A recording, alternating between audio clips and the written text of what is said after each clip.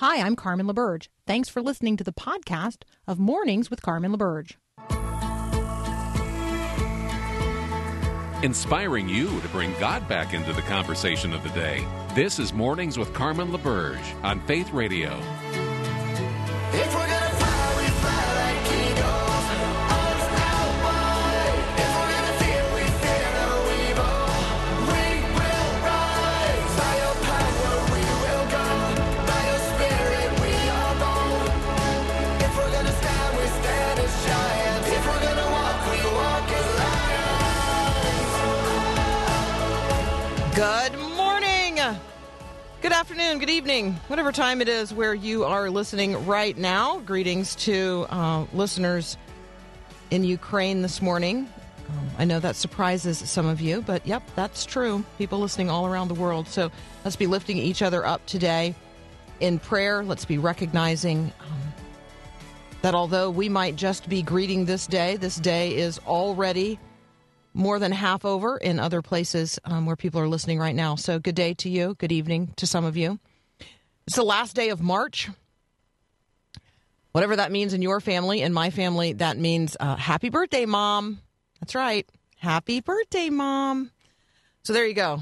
Little Ruth Ann was born 84 years ago today. Don't you just know that Robina and Holland were thrilled when she arrived?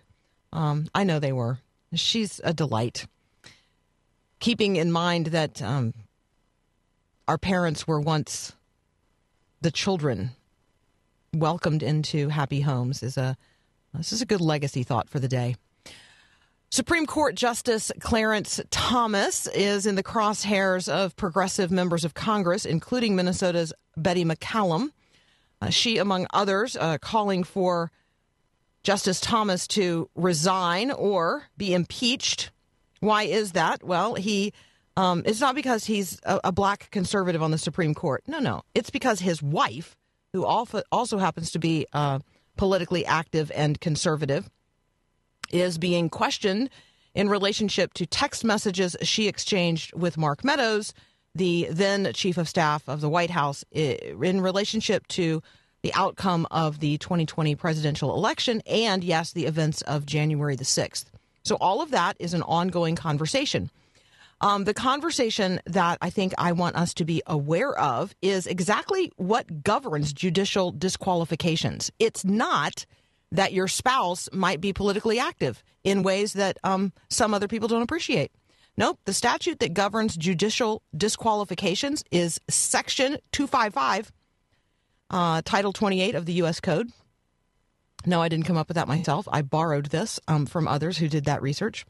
And it actually addresses the recusal of justices or judges based on a spouse's potential connection to matters in litigation. So the triggers that are involved are financial or legal. They have to have some connection to the matter as an attorney. And so Ginny Thomas's conservative political activism, including text messages that she exchanged with Mark Meadows about the 2020 election, they don't activate those triggers in Section 255 of Title 28 of the U.S. Code. So there's no actual legal reason to be calling for a Supreme Court justice to resign or be impeached based on the political opinions or even the political activism of their spouse. Ginny Thomas has publicly explained that she and her husband maintain a, quote, wall of separation regarding their respective professional lives. They avoid conflicts of interest by avoiding conflict in relationship to these things. So Justice Thomas does not discuss the court's pending cases with his wife, and she does not involve her husband in her political activities. So they maintain this wall of separation. And for those who would say, roll their eyes and say, that's just not possible. Married people can't do that.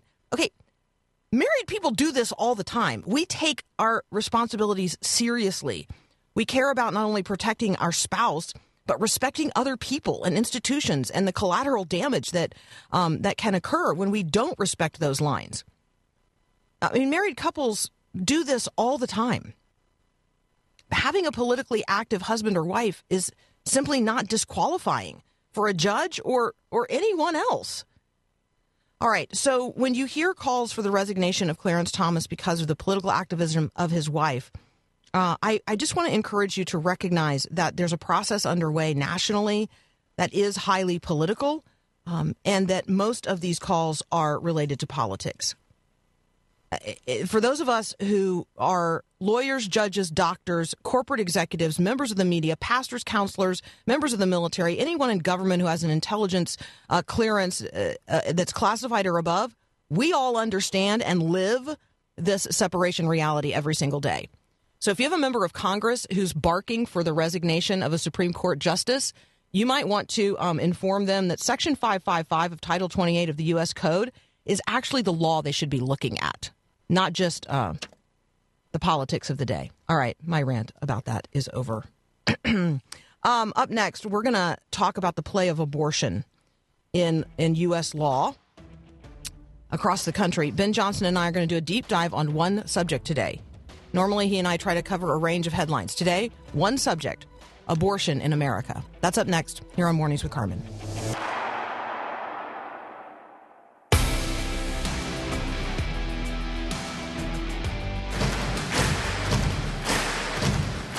This is my right,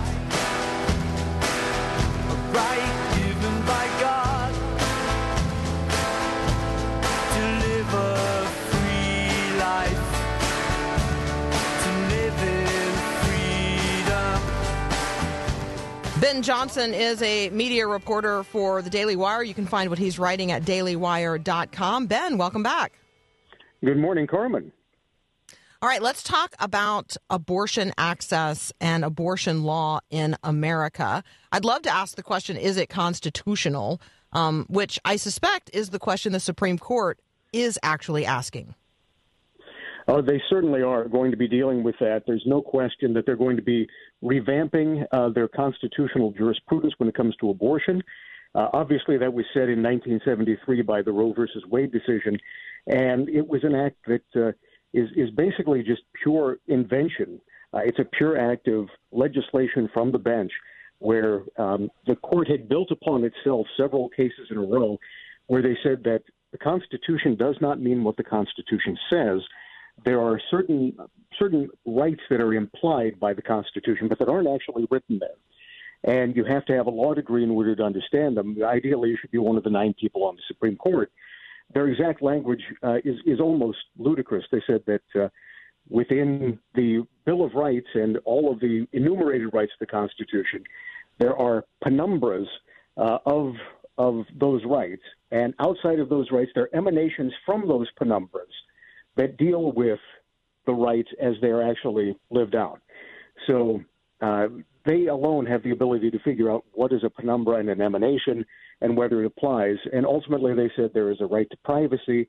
That right to privacy has a sexual privacy right. And under that sexual privacy right, emanating out of that sexual privacy right, is the right to an abortion. Now, obviously, none of this is in the Constitution.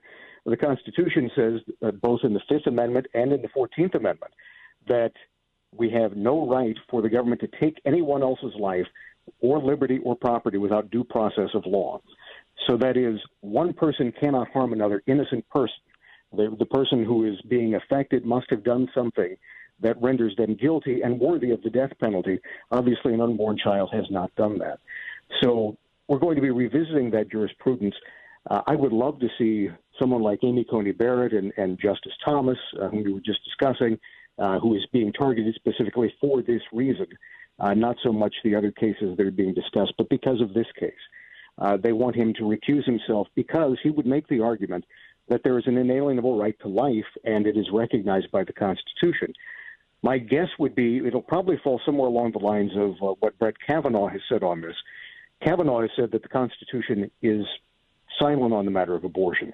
It is not pro-life, nor is it pro-choice. It is up to the states to regulate that issue. And so ultimately, if Roe is overturned, this will simply go back to the states. And then we're going to have a massively reordered jurisprudence and a different legal system where in some states there will be no abortion whatever. In other states, it will be funded compulsorily by taxation and promoted. So we'll have a totally different checkerboard of laws all over the United States. Penundrums and emanations. Penundrum, P-E-N-U-M-B-R-A-S, or that's the plural, penundrums. So P-E and then numbra. I don't know, numbra's not a word either. Penumbra, and then emanations, E-M-A-N-A-T-I-O-N. Penumbras and emanations. Yeah, because we needed some words of the day on Mornings with Carmen. We're going to continue this conversation with Ben Johnson. We're going to talk about the patchwork of laws across the country right now at the state level in anticipation of the overturning of Roe v. Wade. That's up next here on Mornings with Carmen.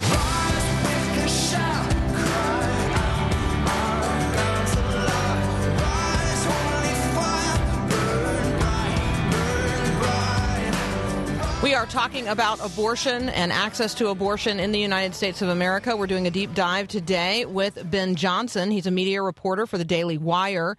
Let me just read a few things from both the New York Times, which has a tracker on what's happening across the country, as well as the Washington Post. According to those two sort of abortion law trackers, here's some of the current developments. Arizona Governor Doug Ducey signed a bill that acts as a near total ban on abortions in that state after 15 weeks. The Florida legislature passed a similar 15-week ban in early March.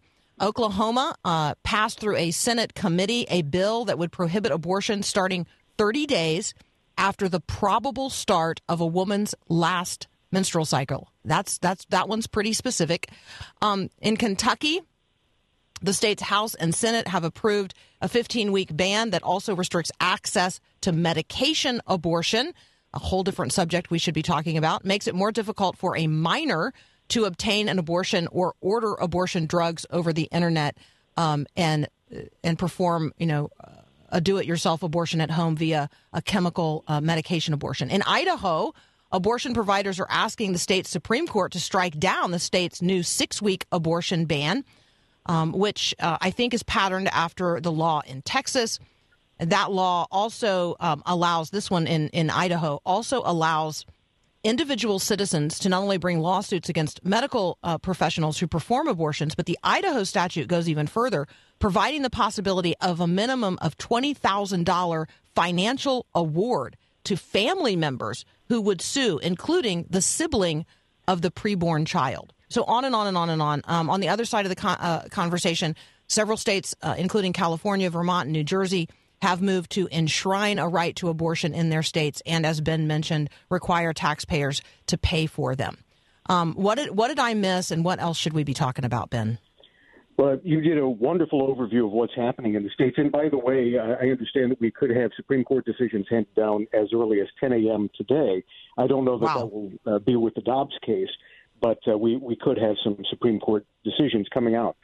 So we'll keep our eyes on that. The 15-week ban that you're talking about is very much based on this Supreme Court case, Dobbs, which is going on, right? It has been heard. The decision is going to be forthcoming fairly shortly, and we believe that is going to revamp the case that life should be protected for reasons other than viability. Under Roe, the only restriction that could be placed is if the child is viable outside the womb, then the child has the right to some kind of protection. And the state of Mississippi said maybe there are other reasons we should protect life. Maybe life is valuable inherently. So that's what's the impetus behind a lot of this.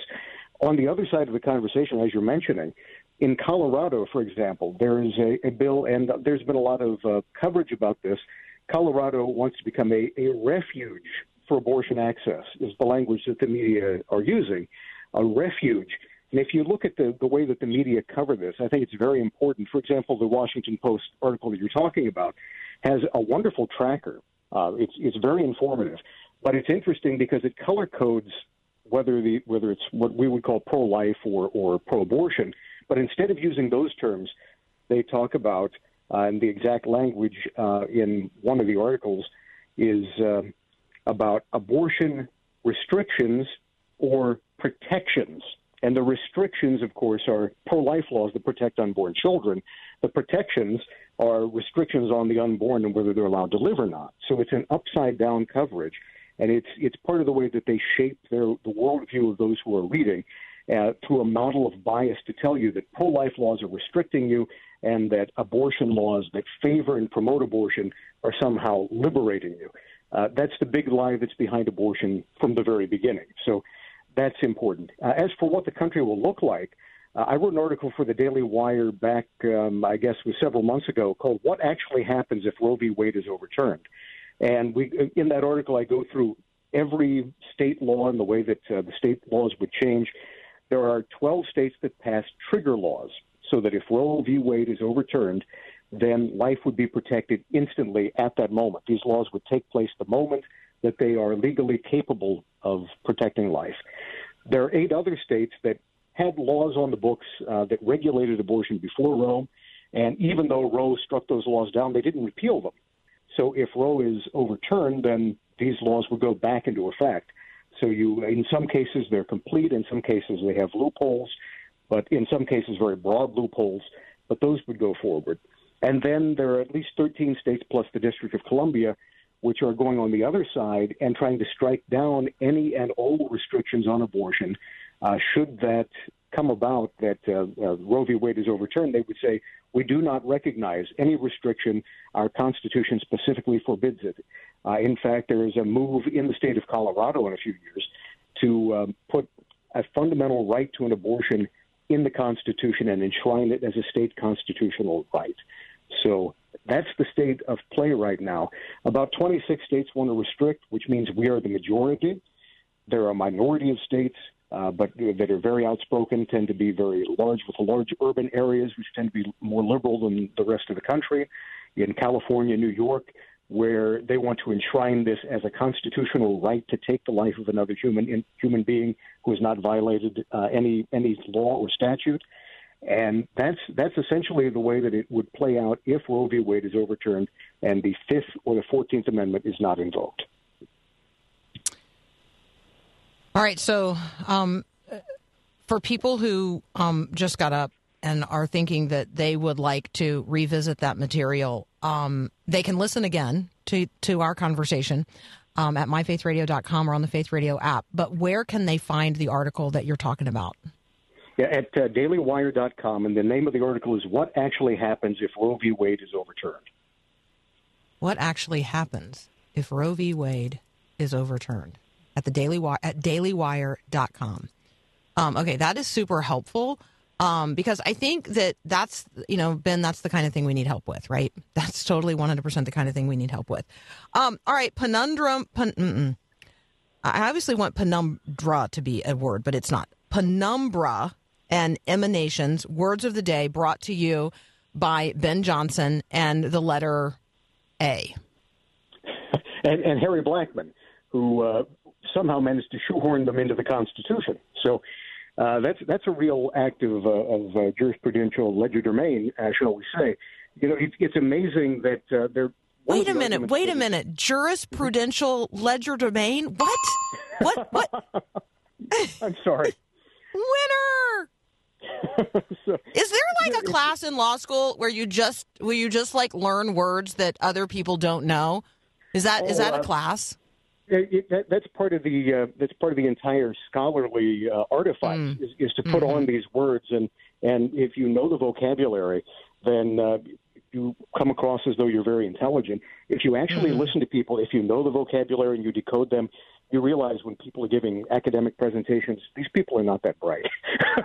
So, right. Sometimes just using words because they're words that, but I won't try because I'm going to mispronounce them and surely use them inappropriately. Mm-hmm. Yeah. It's funny, though, the use of these words gives a sort of a verbal fig leaf to these new concepts that are being brought into our Constitution that have been there now since 1973, almost 50 years, where people are now saying Roe v. Wade has been the law of the land. It's been there for 50 years. We can't possibly overturn it. And yet they had no problem overturning 150 years of pro-life laws before that, and an understanding of the right to life that went all the way back to the Declaration of Independence, and ultimately through that to the Decalogue, to the Ten Commandments that says, thou shalt do no murder. Yeah, I was going to say, there's a precedential law that we should be discussing here, and it is the precedence of God saying what God has said about the value, dignity, and sanctity of human life. So let's leave it right there, Ben. That is so helpful. You are wonderful. All right, dailywire.com, the article you're looking for. What actually happens if Roe v. Wade is overturned? Ben Johnson is the author, and he and I will both be tweeting it out so that you can more easily get it. Ben, as always, thank you so much. Thank you so much, Carmen. Have a great day, and God bless. You too. All right, penumbras and emanations and other big fancy words. All right, no more of that. Simple words going forward here on Mornings with Carmen. We'll be right back.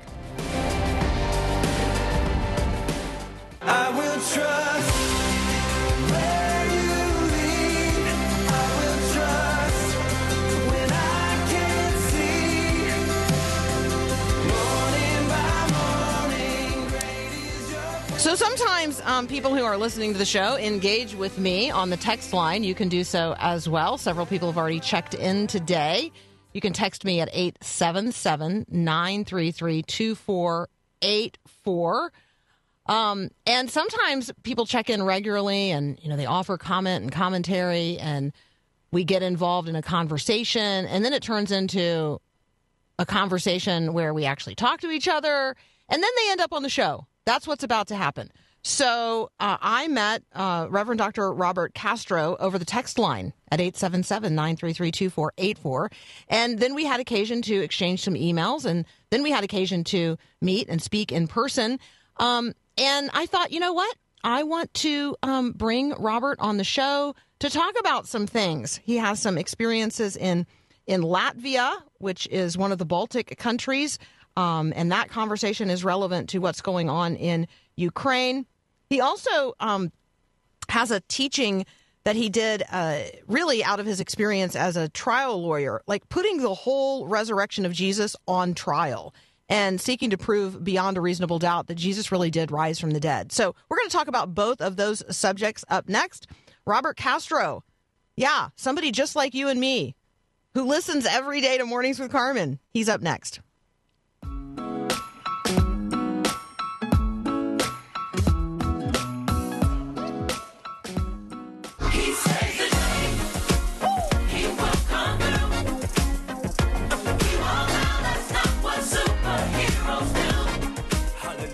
Reverend Dr. Robert Castro joins us now. He's a daily listener. I've gotten to know he and his wife through a number of avenues over the past couple of years. He was a trial attorney before becoming a pastor. We could be talking today about, a whole range of topics. But I want to ask Robert specifically about a couple of things, including his experience in the Baltic nation of Latvia.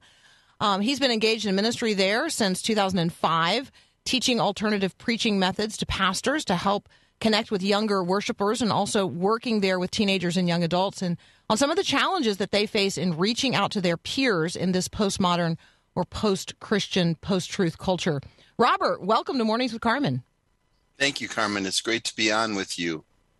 All right. It's really super fun. Let's start with this question. Why do you listen to Mornings with Carmen? I listened to Mornings with Carmen because when I first listened, I was fairly astounded at not only how much knowledge and information you brought to bear, but how balanced your approach was regarding very difficult, complicated issues. All right. Well, you're so kind, and I love the way that you engage with me on the text line.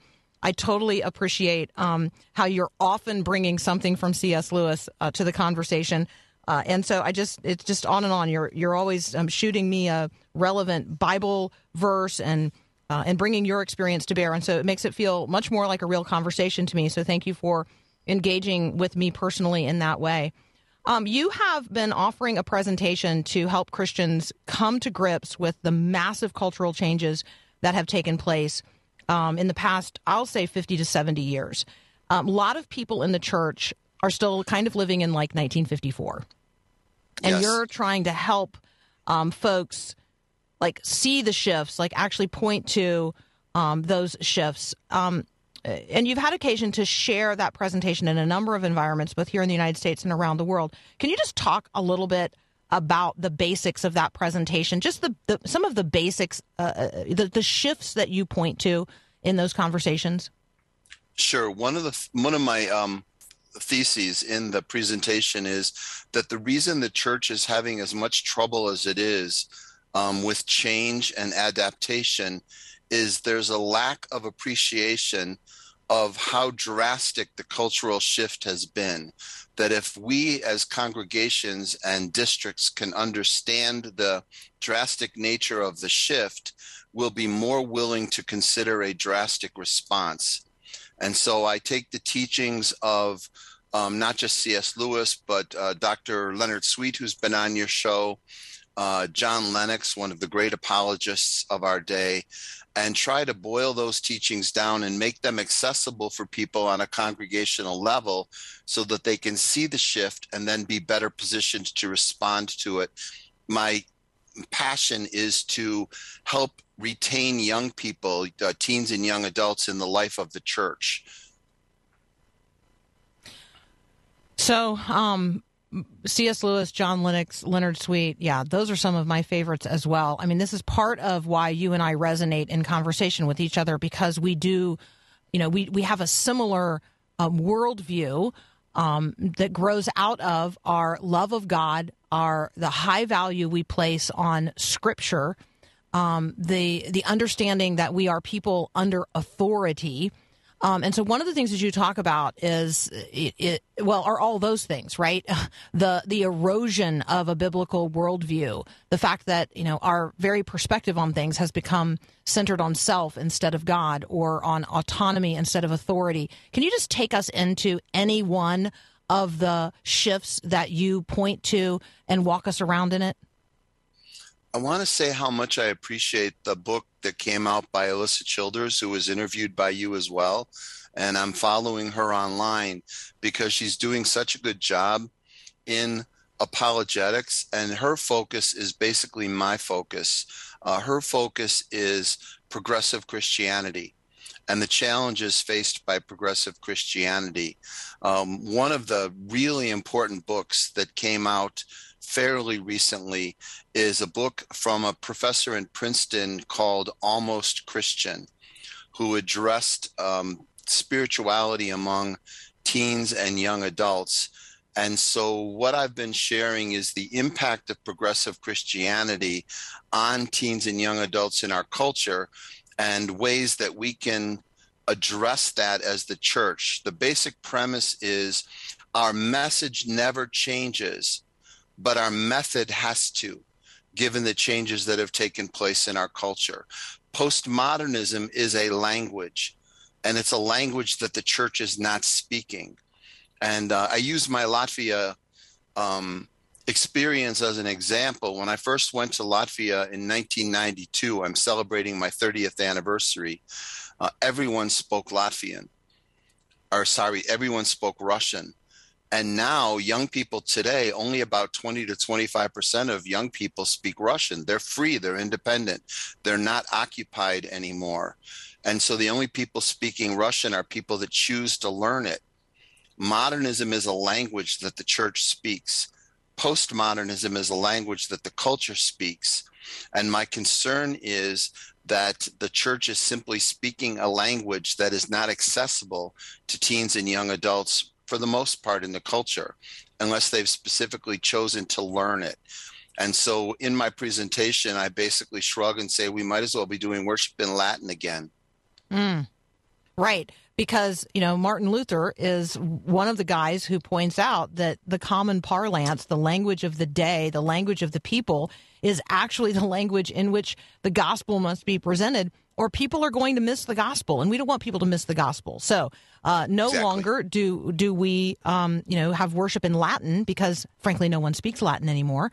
And Luther, recognized that. So how do we make that shift from speaking Christianese, and even like 1950s Christianese, and words and ideas presented in conversations, or even use illustrations that just don't hit the mark of the postmodern mind? So when you say postmodernism is a language, teach us a little of that language today. And that's where the work of Dr. Leonard Sweet is so helpful, because he has shared with us his a word that he has coined that he uses is narrafor. Postmodernism is based upon image and metaphor. And so it is not linear, it is not left brain, it is more right brained. And so my doctoral thesis on preaching was an exploration of the opportunities to speak postmodern language, but to share universal objective truth. Because, of course, in a postmodern culture, what we're dealing with all the time is that truth is relative and subjective. It is not objective and universal. So the question I explored in my doctoral thesis on preaching is, can we use postmodern language, image, and metaphor in order to express truth that is universal and objective? The message never changes. The method changes all the time. The way Dr. Sweet put that is, I will put the living water into any container from which someone will drink. The living water never changes. Containers have to, because culture has. All right, that might be a really good pull quote for the day. When you think about the vessel of the time in which we live, right? Because the living water, I love this. I love this conversation about the living water. The water is good and life-giving, no matter where we live, no matter what generation we're in, no matter the circumstances of the day and time. And so take us maybe now to Latvia. You've been going there for a long time. Take us there today. For people who aren't even, particularly good at geography, where is it? And what are some of the questions that people there are asking? The best way I can describe geographically is, everybody knows where Scandinavia is. And if you hold up your hand, Finland is the thumb. Which hand? Which hand am I holding up? My right hand or my left hand? If you hold up your right hand and point your fingers to the left, your thumb is pointing down. Mm-hmm. That's Yes, I see Scandinavia. If you follow the thumb, which is Finland, straight south across the Baltic Sea, you'll find three Baltic countries stacked like pancakes. Latvia is the one in the middle. Estonia is to the north, Lithuania is to the south, and Latvia is in the middle. So Russia borders Latvia to the east, which makes that a major issue. And currently, with what's going on in Ukraine, my sense is that many of my Latvian friends do not understand why we are not sending manned equipment into Ukraine to stop this. Yeah, they're that's not what alone. I'm seeing a lot on Facebook. They're not alone. They're not alone. So how are you answering them? I want them to understand, and I'm going to be there in a month on May 3rd. And so I'm looking forward to my 31st trip to the country of Latvia over 30 years. And I need them to understand that while we may be ready to participate in World War III, we are not going to start it. And it needs to matter that Ukraine is not a NATO country. That needs to make a difference. I've been blessed to meet United States airmen in Old Riga during my visits and thank them not only for their service, but for their service to the country of Latvia. I've been at the Independence Day parade for Latvia, where the U.S. tank cavalry participated in the Latvian Independence Day parade as they patrol the eastern borders of the country of Latvia. It matters that Latvia is a NATO country. And I feel very safe being in Old Riga next month in May, knowing that the United States Army stands between me and Moscow. And so we will defend Latvia as a NATO country. We can't provide that same level of commitment to a country that is not NATO. Otherwise, what's the difference? What's the point of being NATO? So they're nervous because they were occupied for 50 years by Russia. Yeah, no, I think there's no question that an inch into NATO territory, the literal cavalry comes to bring the full power of every NATO country to bear. Yep. I do think that, there are a lot of people asking the question, okay, well, it's 1 inch away. Like Ukraine is 1 inch away from NATO territory. Yep. And I heard John Kirby, I heard him say yesterday, this is for us much more about reinforcing the eastern flank than it is about making sure that no part of Ukraine becomes a part of Russia. There is a geopolitical conversation happening, and it is hard. It is hard to watch, and as people die, it's just really hard to watch as people die. And I'm sure that one of the questions I'm going to get when I arrive is Iraq, Afghanistan, and people in Africa, of course, are already asking the question. Absolutely. What about us? Yeah. All right, Robert, we got to take a very brief break because you know how this works because you listen every day. So we're talking with Robert Castro. He is a pastor. He's also an attorney. And so one of the conversations that I want to have with him as we approach Holy Week and Easter is if he would share with us this unique approach that he has as a trial lawyer to proving beyond a reasonable doubt that Jesus rose from the dead. That's up next. You're on Mornings with Carmen. Then bursting forth in glorious day, up from the grave he rose again. We're talking with Reverend Dr. Robert Castro. He's also an attorney. I know he's fancy pants with lots of degrees, but he's also just a regular guy, and that's one of the things I love most about him. He offers a presentation. It's a very unique approach as a trial lawyer, proving beyond a reasonable doubt that Jesus rose from the dead. So as we approach Holy Week and then Easter, Robert, I'm wondering if you can give us a little bit of an experience of that presentation here. Thank you, Carmen. Lent is actually a perfect time to talk about this because it was in the early spring of 2008 that the Zeitgeist movie first released online. And my son made me aware of the Zeitgeist movie because he had been told by a friend to watch it. And for those who may not know, the Zeitgeist movie was a 2-hour movie that was presented only on zeitgeistmovie.com and spent the first 45 minutes attacking Christianity and demonstrating through their false information that Jesus never existed, the apostles never existed, and that Christianity is made up. So my comment to my son was that in the end, it is all going to depend upon the resurrection. If the resurrection of Jesus happened, then it's all nonsense. If the resurrection didn't happen, then anything is possible. So I began researching the resurrection through various sources, evidence that demands a verdict, and of course, the case for Christ. And I actually met with a friend from the country of Latvia who is married to a Lutheran pastor in Wisconsin. And I shared my research with her. And I told her that one of the sources was a jurist in England who made the statement, there is sufficient evidence for the resurrection of Jesus Christ to prove it beyond a reasonable doubt in any courtroom in the world. And INTA said, you need to write that argument. You need to make that case. And so I took up that challenge and did the research.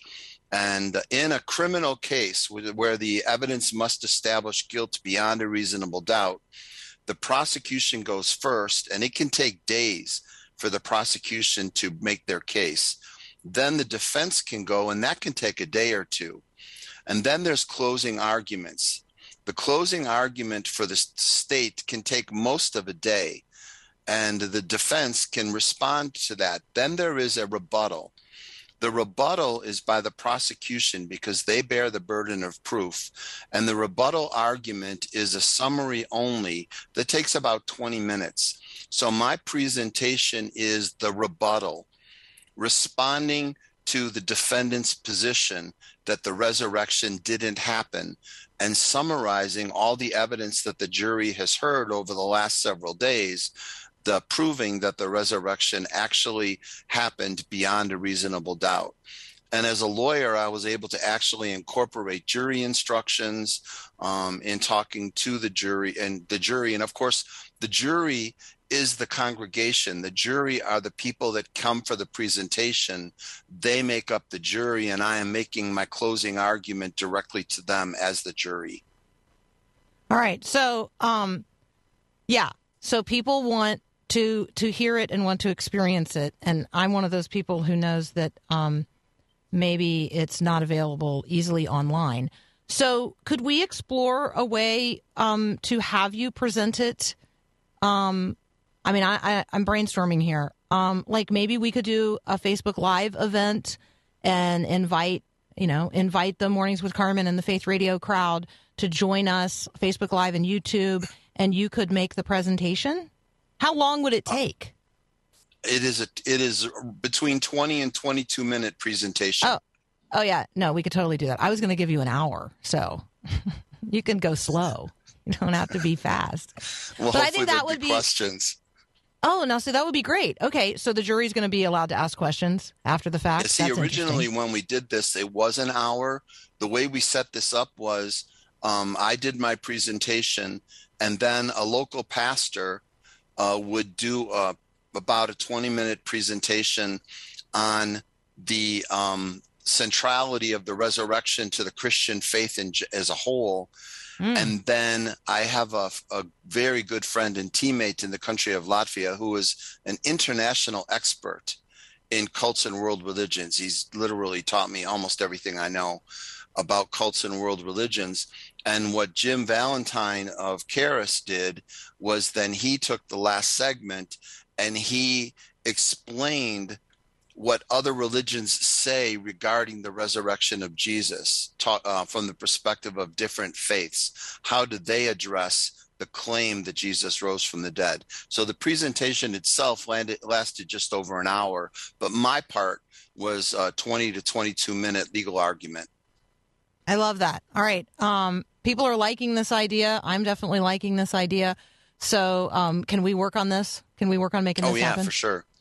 Basically, I have the digital presentation, and it's been a while since I've done it. I don't have the transcript anymore. So basically what I would end up doing is transcribing my presentation so that I could make that exact presentation again. All right. Well, I might be able to find you some help on that.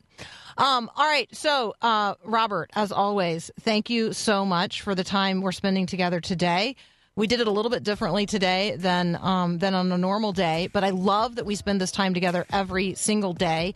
Thank you for your contributions every day to this program, because it's not just the way that you've engaged today; it's the way that you engage every single day. Texting texting me at 877-933-2484, sending me encouraging emails. I know that you're praying for me.